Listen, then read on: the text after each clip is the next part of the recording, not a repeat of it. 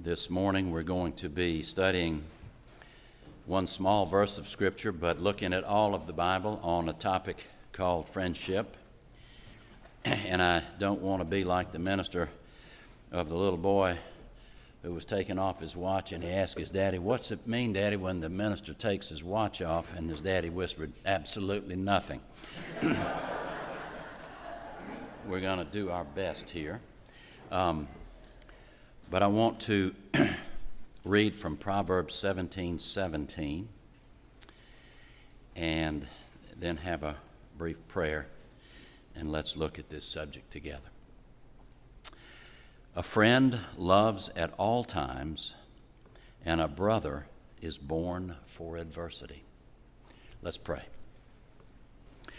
Father, we come before you thankful to be able to worship you, and we ask that you'd help us to do that in spirit and in truth, that you'd give us ears to hear and hearts to listen and understand your holy word and how to live it and trust you about it and how to apply it in our lives. I pray for the one who teaches. His sins are many. Forgive him and help us to see Jesus and him only. In Jesus' name, amen. I think the story comes from the Korean War. It's about two Army buddies who got to know each other in the Army, and their names were Jim and Bob. They went through boot camp, basic training, and they were put out into a battle. And as they were advancing toward the enemy, it was particularly fierce. Bob was about 15 yards in front of Jim, and a shell exploded near Bob, and he went down and was motionless. Jim was near a foxhole. The commanding officer told everyone not to move. But Jim saw his friend up there, and he went toward him. He picked him up over his shoulder and started carrying him back to the foxhole, and he was shot and hit with a bullet. They fell into the foxhole, and it was determined very quickly. This because when I got there, Bob said, "Jim, I knew you would come." Now, we don't see friendship like that as much anymore as in older days, perhaps. And I think as wonderful as technology is, it tends to depersonalize relationships and people. You can even go and work on your phone with your fingers and find something that calls "friend me," and that's a far cry from what I believe the Bible teaches about friendship.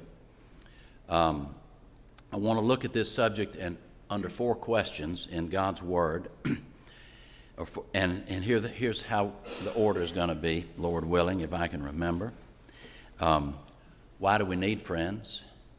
What is a friend? How to be a friend, and with whom should we be friends? First of all, why do we need a friend?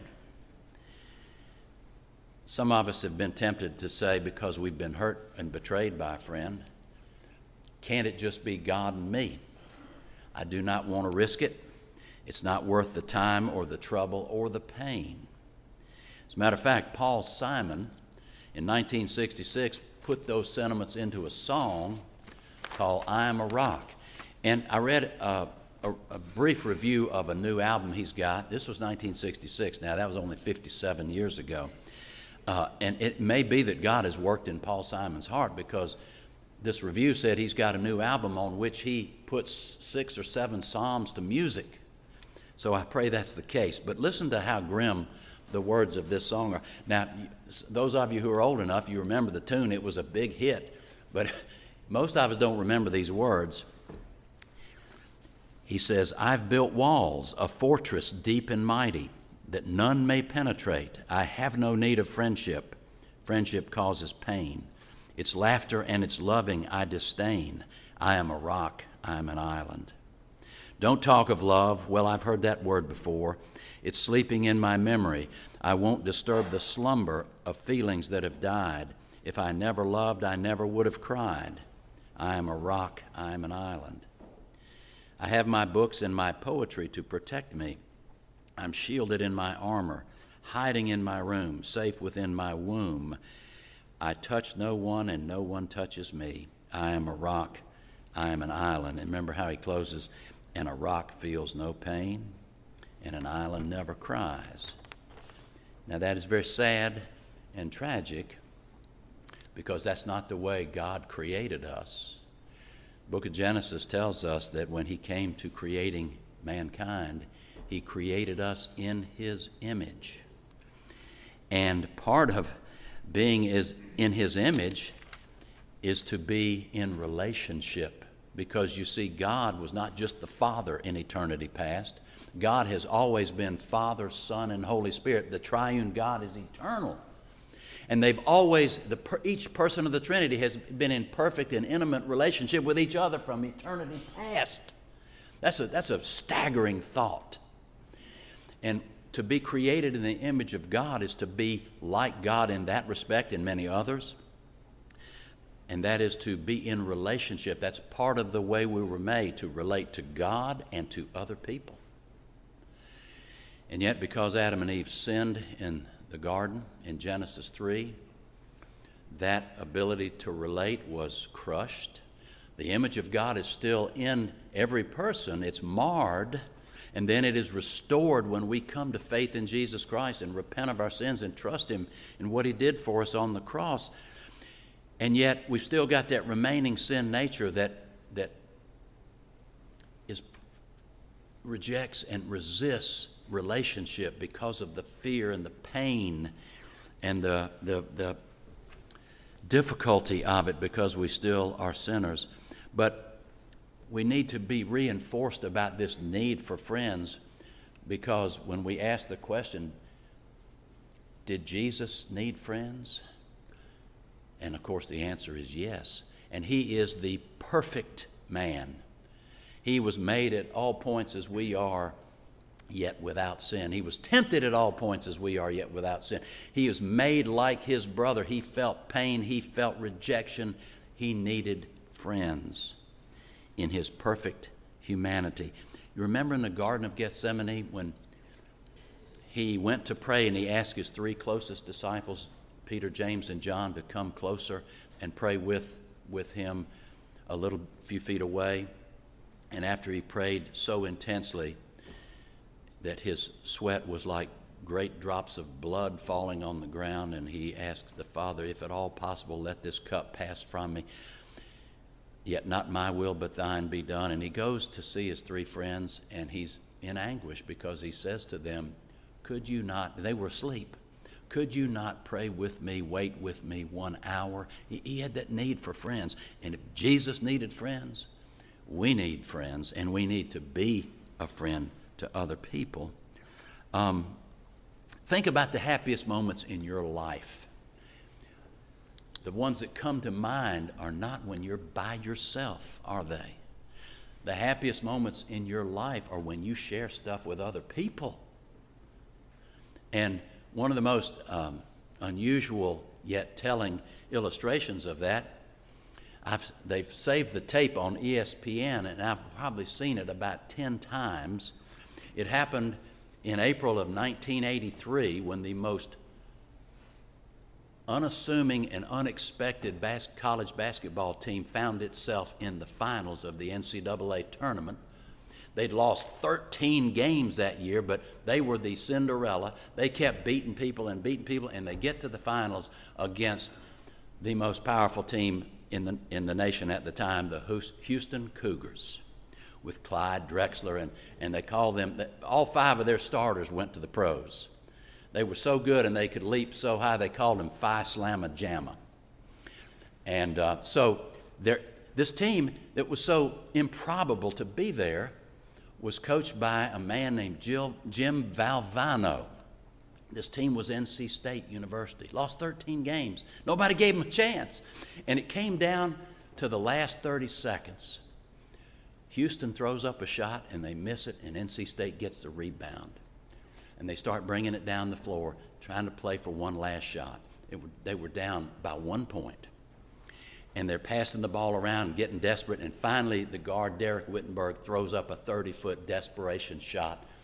And watching on TV and watching the tape, you couldn't tell what it was going to do, but Lorenzo Charles saw it was going to be way short. And he jumped up above everybody and grabbed it 3 feet in front of the basket and put it in.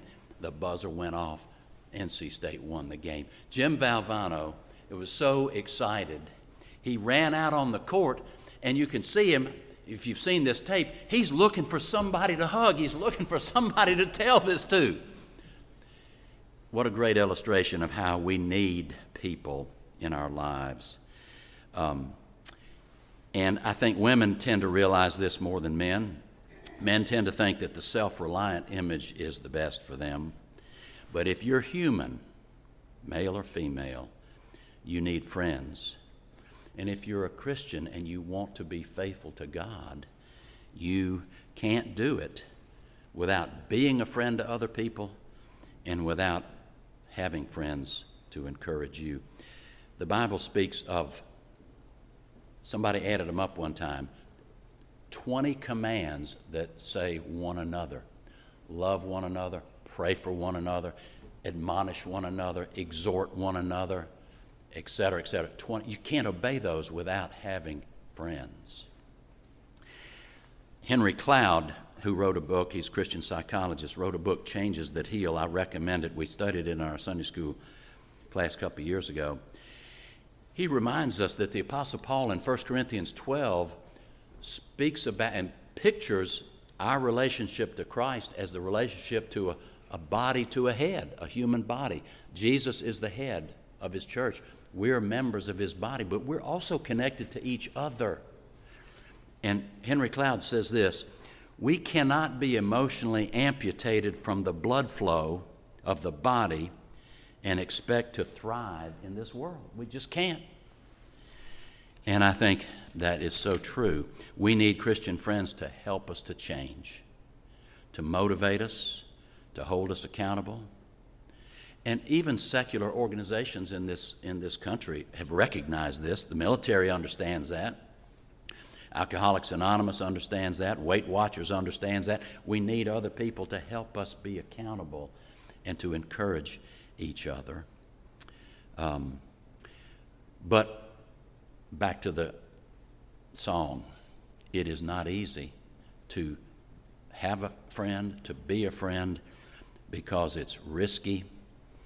We still have our sin nature that alienates us from other people. We have to deal with shame, with fear, with rejection, with people leaving, with pain. But God calls us to be a friend and to need them. So let's go to the second. It's inevitable we need friends. Let's talk about what is a friend, number 2. From our passage, it says, a friend loves at all times. And my father was familiar with this phrase. I'm going to use that as synonymous with that. A friend is not just a fair weather friend. A friend is a friend in good times and bad times, in difficult times and easy times. A friend is loyal, does not repeat a matter, Proverbs 17, verse 9 says. And then Paul in 1 Corinthians 13, when he's talking about love between each other, he says, love does not take into account a wrong suffered, but it bears all things, it believes all things, it hopes all things, it endures all things. We're talking about loving at all times and loyalty. And another characteristic of friendship and that kind of love is that a friend is honest. Listen to Proverbs 27:6. This is a great word picture, and you can picture it in your mind's eye like I can. Faithful are the wounds of a friend, but deceitful are the kisses of an enemy. Now think about that. How did Jesus get exposed by Judas? Judas went up and kissed him and then had him arrested. But faithful are the wounds of a friend. It really is a picture of, if you really love somebody and care for somebody, you don't always tell them what they want to hear. Many times we have to help each other by telling each other what we need to hear. Because we're blind as to our own sins. Trust me, ask my wife. And but in a husband-wife relationship, that's one of the relationships where we really need to practice friendship and not only tell us each other what we want to hear, but what we need to hear. And it's really a kind of like a medical illustration.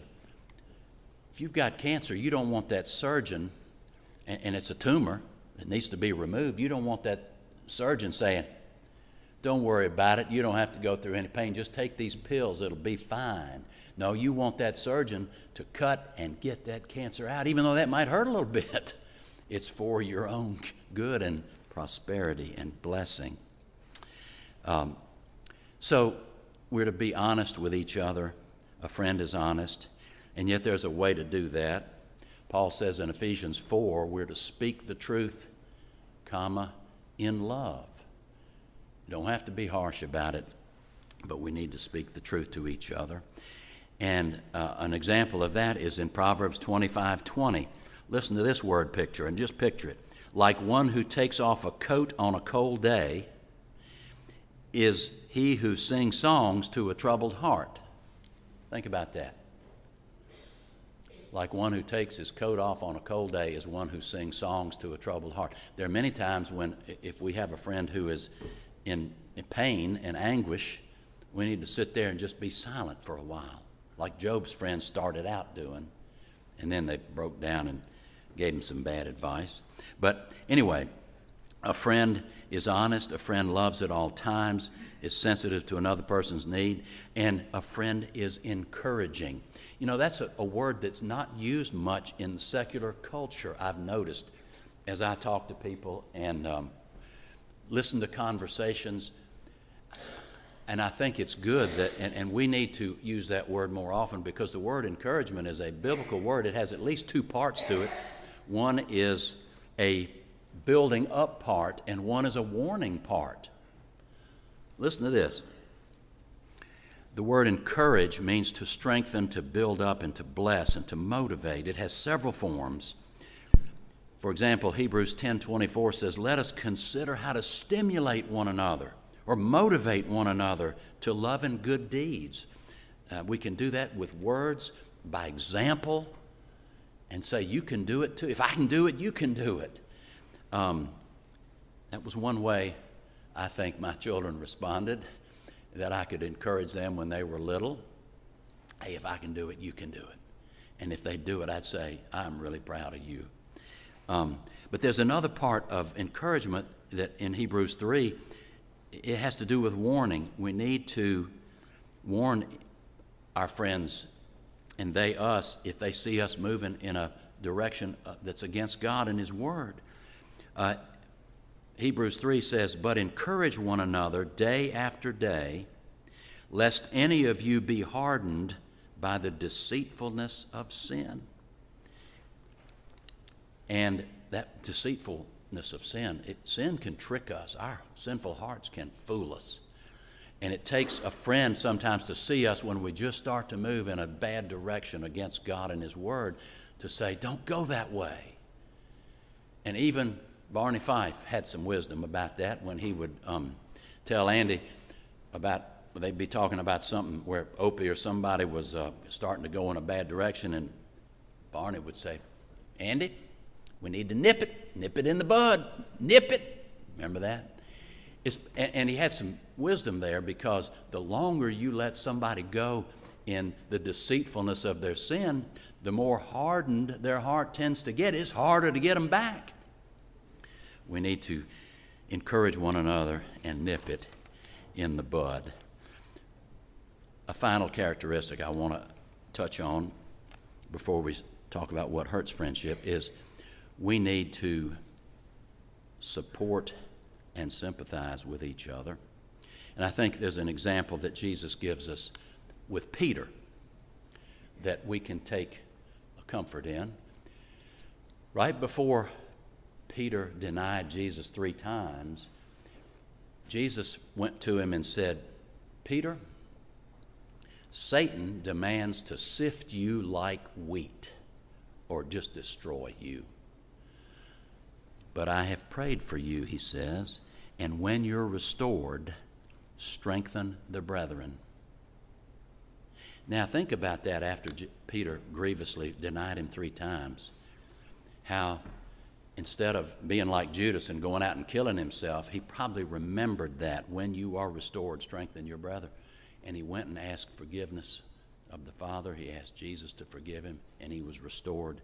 And he became a faithful disciple and apostle of the Lord Jesus. That's what it means to be a friend, is to support and sympathize and pray for one another. Well, what hurts friendship? 3 things I want to bring out. One of them is the denial of the reality that you need them.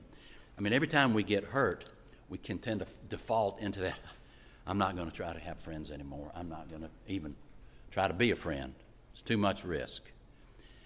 Denial is part of our sin nature that will be with us until we die and go to heaven in Christ. But I think that we need to realize that so much of our denial is based on pride. We think that we can be like God and not hurt.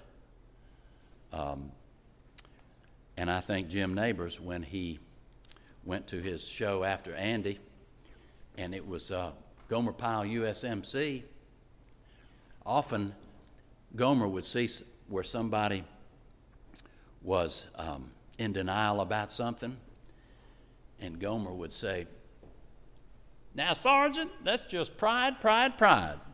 It's just pride." And Gomer was right about that. So often we will not want to do the right thing. We'll be in denial about God's promises and his blessings, and it's just pride. And I believe that when we see how to be a friend, becoming vulnerable about our sins and weaknesses is one great thing to do. But anyway, denial, a critical spirit hurts friendship. Nobody can put up with a constant fault finder for very long. And we need to understand that in 1 Peter, he says, love covers a multitude of sins. And part of the thing that makes us have a critical spirit is the third part of what hurts friendship, and that is unrealistic expectations. Now, we're talking about real practical stuff here. We're talking about stopping preaching and going to meddling, because we sometimes think that I want to have perfect friends who never hurt my feelings, and I'll never hurt theirs. And if you think that's possible this side of heaven, I've got some swampland in Florida to sell you for $3,000 an acre. But of course, and I've told my Sunday school class this many times, we need to remember, as Dr. D. James Kennedy said, pastor of Coral Ridge Presbyterian Church, he said, if you're looking for the perfect church and you find it, don't join it, because you'll ruin it. In other words, there's no perfect church. And part of being a friend is being able to bear with each other's sins and weaknesses, because we've all got them, and work together and help each other. The church is a hospital for sinners. Sadly, the secular world out there thinks that once you become a Christian, you're not going to sin anymore, and that the church is above that. Of course, that's foolish. And so we're not to have unrealistic expectations about friends. You think about Jesus, those 3 years with those 12, he showed incredible tolerance with the disciples. And I think that fella, that first 2 years is all I've seen, that fella who I think did a very careful job sticking with the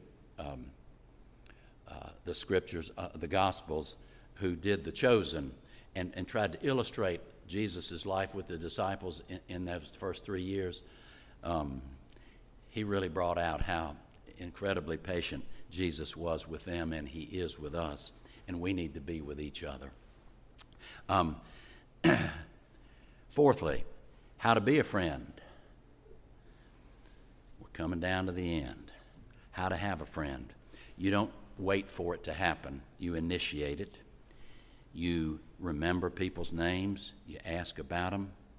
You look for kind things to say and seek to bless and encourage them. I think one of the most interesting TV characters that showed this kind of respect and kindness toward people was Mr. Rogers. You think little children like Mr. Rogers? I believe they did, and it was because he spoke in a kind manner to them, and he exemplified Proverbs 22:11. Listen to this. He who loves purity of heart and whose speech is gracious, the king is his friend. We need to exemplify that as well. And part of that is humbling ourselves as a little child. Jesus said, unless you humble yourself as a little child, you can't enter the kingdom of heaven. That means be trusting enough to trust him to take away your sin and to give you a new heart. And then the other thing I mentioned earlier is in how to be a friend is you'd be amazed at when you're vulnerable toward other people that they often say, you mean you struggle with that too? When I say be vulnerable, what's that about? I mean vulnerable about your sins and your own weaknesses and your pain.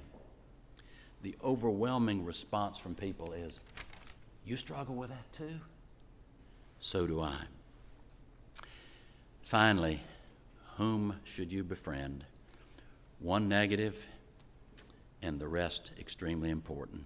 The Bible does say that we are not to associate with a person given to anger.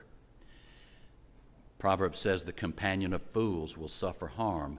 Avoid a man given to anger, lest you learn his ways and find a snare for yourself. We need to be wise about that and not be best friends with people who can't control their tempers and who would lead us into that kind of rebellion against God. But we're to apply these truths with our spouses if we're married, with those closest to us in our families, in our church life.